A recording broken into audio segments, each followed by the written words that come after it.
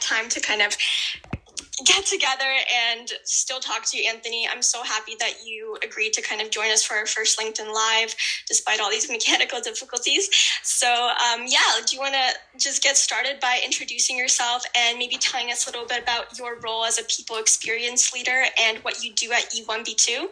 Yeah, for sure. So as you'll see on LinkedIn, technically my name is Anthony, but I'm trying to get comfortable with having everyone call me AJ. So as you'll see on LinkedIn, it's Anthony, AJ, really AJ Vaughn. I started my career at 19, built a seven-figure brand with Under Armour. It was in the athletic space. I was a former American running back here. I think in Canada they call American football too, right? Yeah, they call it football. It's only in like Europe where soccer is like the game of choice. Where I'm used to kind of talking on other platforms where other people are kind of chiming in, but so was a football player there, running back, came home, had some relationships with Under Armour, and next thing you know, 18 months later, I was looking at a 70 full-time person company, and the rest is history. Built that brand for 2.5 years, made a few mistakes in the people operations department, employee experience department.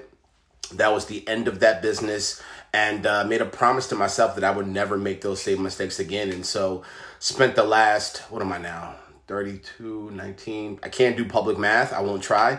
Don't worry. But whatever that period of time is, more than 10 years, spent every single day, till this day, spending at least 45 to 60 minutes studying, researching all things people ops, employee experience.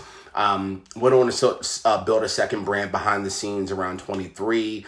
Went in-house as a head of people around 25. Did that into the pandemic. And then when I was furloughed, that's when I kind of put my feet to the pavement again in the entrepreneurial world and built out the E1B2 collective. That stands for Employees First, Business Second. We were a collective of brands. So we play directly within the HR tech space, the HR consulting space.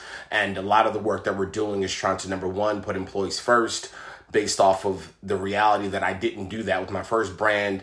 And then what we're really trying to do is bring innovations to the space and do so in a very simplistic way. So we tackle the recruiting space, the communication space, the employee experience space, the hiring space, leadership, behavior, anything to do with HR, people ops, human beings trying to do better inside of a company. I have a few thoughts and perspectives on that, and that's the DNA of the business. Finally, I also have a podcast, which is 700 plus episodes. And then I do a bunch of speaking and writing. And I'm a little bit of a bunch of different things. So there it is. I love it. I love how E1B2 is kind of like this holistic approach to employee experience. You have HR, you have people experience, you have people ops, you have like all these kinds of things, but they all play into the same goal, right? Like focusing on your employees. So I guess you have like a lot of experience building out companies and building out your own company from scratch. And how has that experience shaped your understanding of what is employer brand? Yeah, so every time you build a brand and you recruit, let's say the first 20 or 30 folks, frankly, anybody, anyone you should bring in, whether it's the first 20 or 30 or hundreds or thousands, there's a certain digital footprint, there's a certain perspective that folks have when they're first viewing your company, right? A quick Google search, LinkedIn search, whatever the JD is going to say or be. And so I think throughout my time building these brands, I've realized that it's incredibly important for me to, I think, have an aesthetic point of view of the brand that is positive, that is intriguing. But then I think as I've gotten deeper into the world, and I don't think the employer branding world is caught up yet, I started to realize that being attractive aesthetically as a brand is not always the best thing long term, right? Mm-hmm. And so I always relate it to like human beings. We've all been on dates, no matter who we decide to date, and let's all be honest, aesthetically, that's kind of the first thing we think of, right? How do they aesthetically look? But I think we can admit aesthetics go out the window once you actually get to know a person. And they could be as beautiful as ever, but if their attitude is not so pleasant and aesthetically or pleasing, if the day-to-day interactions with that person is not connected and not integrated the way you would like to spend time with that person, that's where problems lie. And that's the same thing in business. So you can have the best glitz and glamours, the best benefits, the best compensation packages, the best website, the best everything aesthetically. But if the day-to-day interactions in the company are not integrated or not aligned with that new hire that you're bringing into the company, that's a problem. And so I'll wrap it all up by saying what I've realized by building my own brands is it's incredibly important to be viscerally honest, no matter if you're disclosing bad or indifferent information, because inevitably the best employee in the world on paper or even tactically will leave your company eventually if it's not aligned with where they want to be, no matter how aesthetically pleasing the company looks like on the surface. I know that was a lot, but No, I love that. And I like how you compared like sort of the aesthetic appeal of a company versus the day-to-day operations. I think nowadays that the aesthetic kind of, the images, the identity, the character of the company, something that we see, when we Google it or look at the LinkedIn page. But we also go in like Glassdoor reviews, and that's where employees come in. Like they're giving feedback, they're sharing their experience at that company. So it's so important to actually frame their experience or ensure that they have a great experience at your company. Yeah. And I guess that's where my second question comes in is, how do you think employees fit in building the employer brand, and how are internal communications connected to that? So how do I think employees fit into that? Yeah, like how can they contribute to building that employer brand from within? Well, I'll shift it a little bit, but then I'll answer your question directly. And I know companies are doing this, so please, if anyone's watching or listening, admit to yourself privately that if you're someone that sits within HR, you probably have done this at times.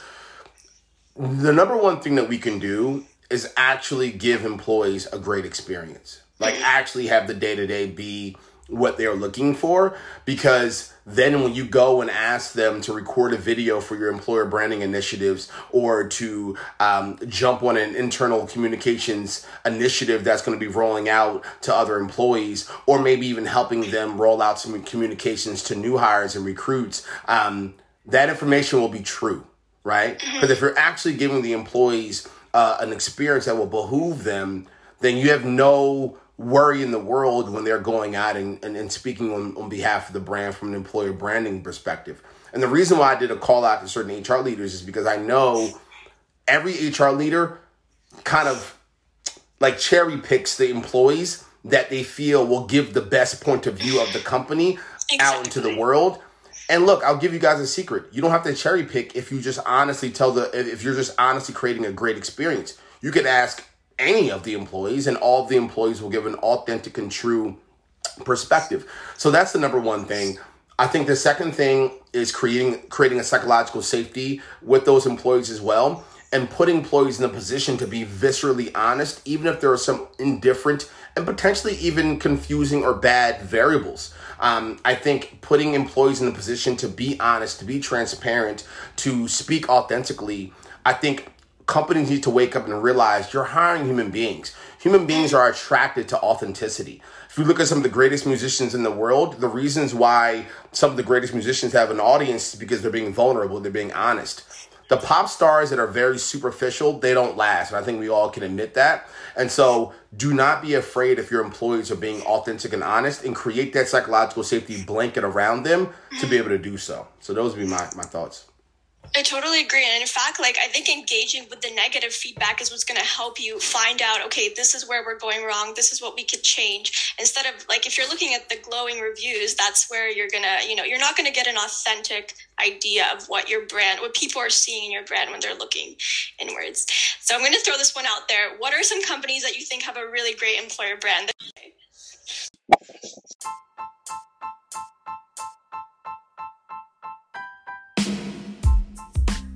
Sorry for the slight interruption, dealing with a little bit of technical difficulties. Enjoy the episode. Employees are known to talk about. For instance, Starbucks, they have a great careers page, but they also have a Glassdoor profile where, employees are talking about their daily experience at the company. So revealing kind of the operations and how they're doing day to day there. Yeah, I was actually going to say Starbucks, but I was actually also going to kind of I'll give myself for a second, and then the competitor to Beyond Brand a little bit of a nod.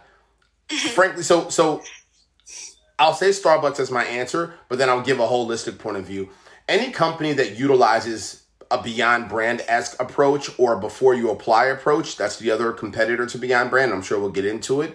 And essentially what those two brands do is they allow and support organizations to be honest through video. So they put employees and or leaders and managers in a position to be very vulnerable and very honest. So very similar to what you were saying with Starbucks. I think any company that is doing that, putting employees and or managers in a position to be transparent, those are probably the companies I would say are doing the best at employer branding, because you want to have employer branding give you a significant ROI to your retention numbers. You want to have employer branding give you a significant ROI to bringing down your new hire attrition or your new hire satisfaction scores and ratings. You want to be able to connect that KPI and the ROI at a real sticky, tangible level that you can connect dollars and cents to it.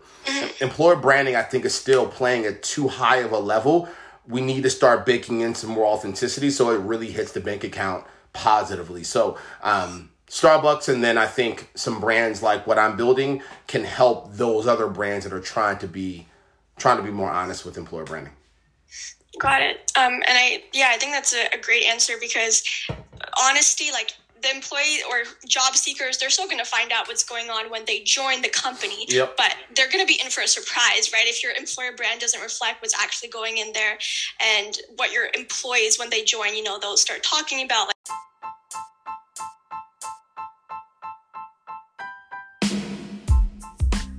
Sorry for the slight interruption, dealing with a little bit of technical difficulties. Enjoy the episode. Like concrete strategies that you have for building an authentic employer brand and with the help of employees.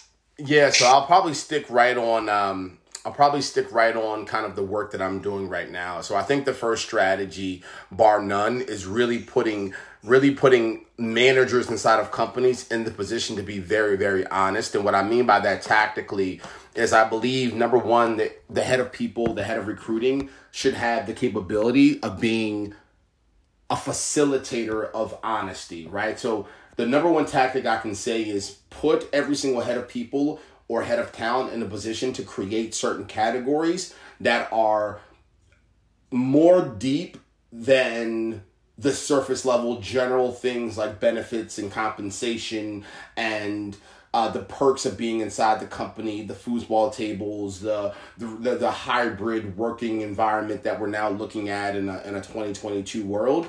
Allow those heads of talent and HR directors to create new categories, right? Where it's like, hey, let's break down decision-making models here. Let's break down our internal communication strategies and processes that can actually give a new hire a potential insight to how the internal comms are going to be. Let's go into our workflows at a very tangible level. So I think having your head of talent or your head of people have the autonomy to create some more authentic categories than the surface level categories will be my first tactic. The second tactic and the third tactic probably would be realizing that video and podcasting world are some of the best mediums now that we need to start playing in. And so I think employer branding has been playing in a lot of different categories creatively. I think utilizing those two mediums and creating a lot of authenticity and streamlining those technologies and those tools are a really good idea. And then I think the fourth thing would probably be putting a lot of employees in the position to, again, provide those detailed points of views and perspectives by creating that psychological safety. So having the head of people tactically have a one-on-one meeting with managers in each department, and then those managers of a department of 10 say, hey, it's okay to be honest here, and here are some of the variables and some of the categories that we're going to highlight, and maybe let's go through a test run. I want to hear how you're going to, announce it and describe it, but it's okay for us to, call out that we don't have our DE&I strategy within this team quite figured out yet, and here's what we're trying to do to fix that. It's okay to be honest and vulnerable. And then I think the last thing I would say is build out an employer branding initiative via these platforms, podcast, video, to allow it to be an on-demand experience that candidates can view and experience ongoing.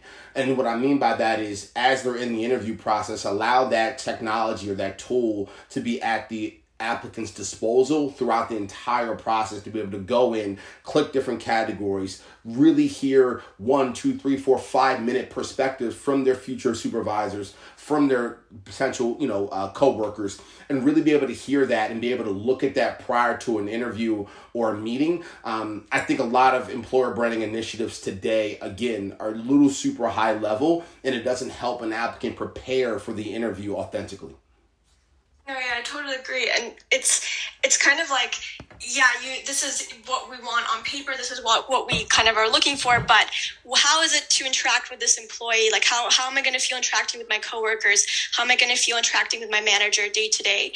And I love what you said about like collecting that real feedback, because, even if you're not able to act on it right away, even if an employee comes back and they say, okay, we want more of this, more of that, just letting them know, like making an announcement or sending this in your newsletter that, we're hearing you out. This is what you guys have told us. Mm-hmm. And this is how we plan. We're going to try to do something about this. We're going to create a plan of action for that. And that already, I think, is going to get your employees to talk about your company differently and just build that brand advocacy. At the end of the day, I think that's kind of what employee branding is. 100%. Awesome. Okay, AJ, so we're almost going to wrap up, but I like to kind of end these sorts of chats by asking from our whole conversation, what is, 2 to 3 takeaways that you really have that you want our audience to walk away with and understand about building an authentic employer brand? Number 1, you need to work very hard to connect employer branding to the following metrics. You need to be able to track and connect it to new hire churn. You want to make sure that number stays incredibly low. New hire feedback in the first 90 days. And then in the first 6 months, you want to be able to connect that all the way back to your employer branding.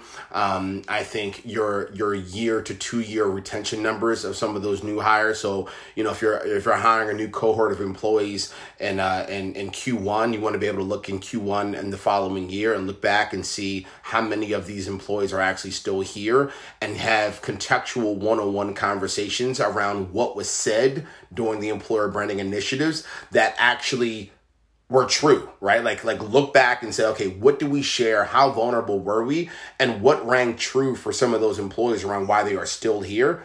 And what rang true around things that we didn't bring up around why employees left? And look at those numbers and those details. And then I think the other thing that I'll leave you all with is really realize and appreciate the fact that you're a head of people and you're a head of talent. They have skill sets and perspectives that are not being utilized. And I think if any leader right now goes to their head of talent or their head of people and asks them very directly, or their head of employer branding for that matter, depending on the scale of your company, and you ask them directly, what initiatives, what programs, what tactics are we not utilizing, or best practice that we're not utilizing that you wish you could have utilized or could do, they're going to start rambling off a list of those and put at least 60% of those into work. I want to see more leaders give the folks that are stewing in employer branding more of a creative lens, more higher budgets to be able to actually do the great work. Stop looking at your competitors and pretty much copying what you see them do, and start to do what's best for your people. And the only way that you can do that is by going to, again, previous new hires that are now a year, 2 years, 3 years, and say, if you were to come to the company all over again, what do you wish you could share? Like, honestly, what would you share with the new hire behind the scenes at a cocktail after their first week? Like, what would you actually say? Like, look, they're not going to tell you this, but here's the reality of what's actually happening here. We want to know that information so we can put that out to the world, so we can reduce some of that new hire churn. So things like that would really help, and tactically.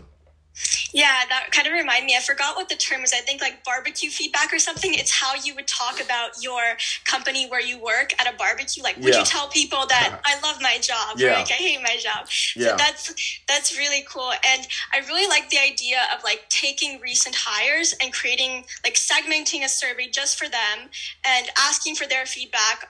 Because they have this fresh in their memory, right? Yeah. They've recently been hired somewhat, so they can really give you that tangible feedback that you can actually act on. Right. And in the end, that's what's going to give you the ROI, and that's what's going to help you make a case for investing more in your employee branding and people experience and so on. So thank you so much, AJ. It was really great talking to you, and I really apologize to our audience and yourself for some mechanical difficulties at the start, but I hope that this was a valuable conversation. Everyone was able to get something from this chat. I'll also be posting the recording on our LinkedIn, so for anyone who missed the start, will be able to join that way. So thank you everyone again, and see you soon. Thanks a lot. Bye. Take care.